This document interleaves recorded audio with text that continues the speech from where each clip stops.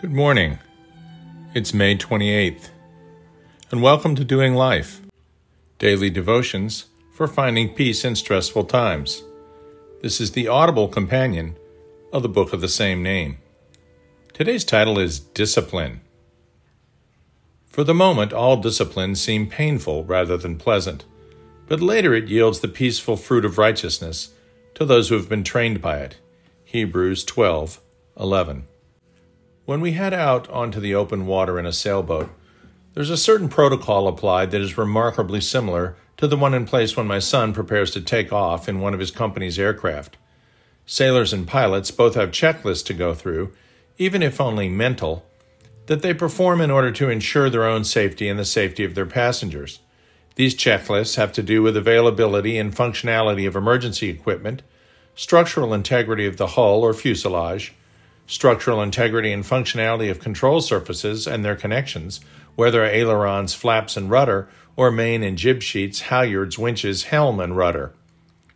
These checklists review integrity and functionality of the engines, oil, and fuel levels as well. In short, the safe pilot or sailor exercises a certain self-imposed discipline prior to every trip.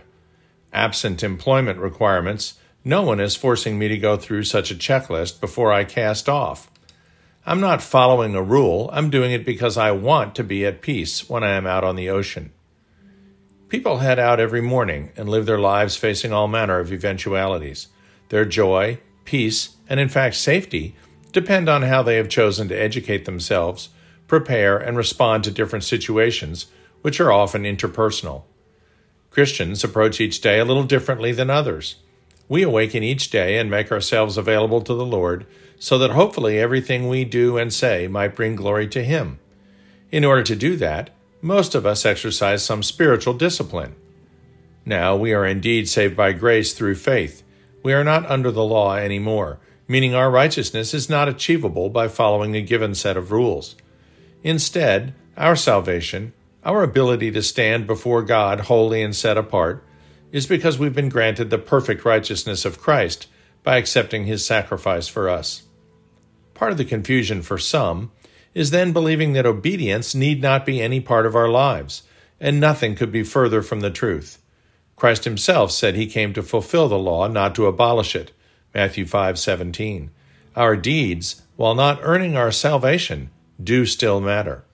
James was certainly correct when he exclaimed that faith without works is dead. James 2:20. If we are people of faith, then our works are an expression of our desire to be obedient to God's will, best expressed through becoming more and more Christ-like.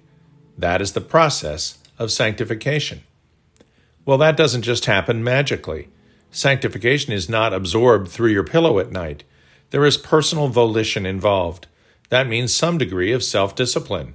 I'm not suggesting you journal or have a quiet time or study the Bible or volunteer or pray because you think you have to in order to be obedient. What I am saying is that if you structure your day so that you give yourself the opportunity to do the things that you enjoy, which also serve to aid in your sanctification, you will find yourself happier and more at peace.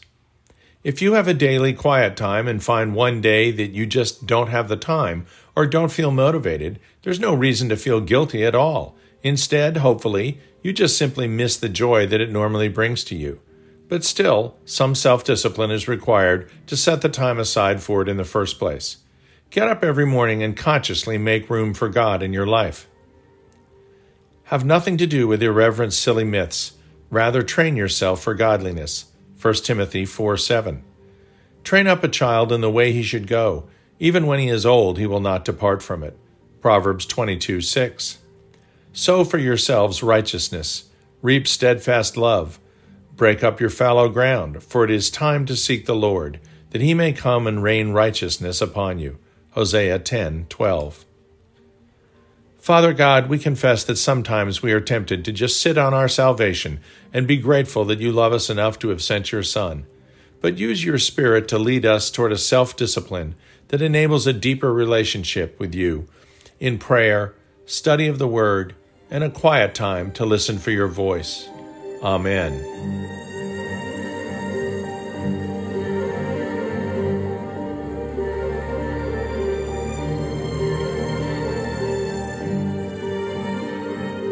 We'll see you tomorrow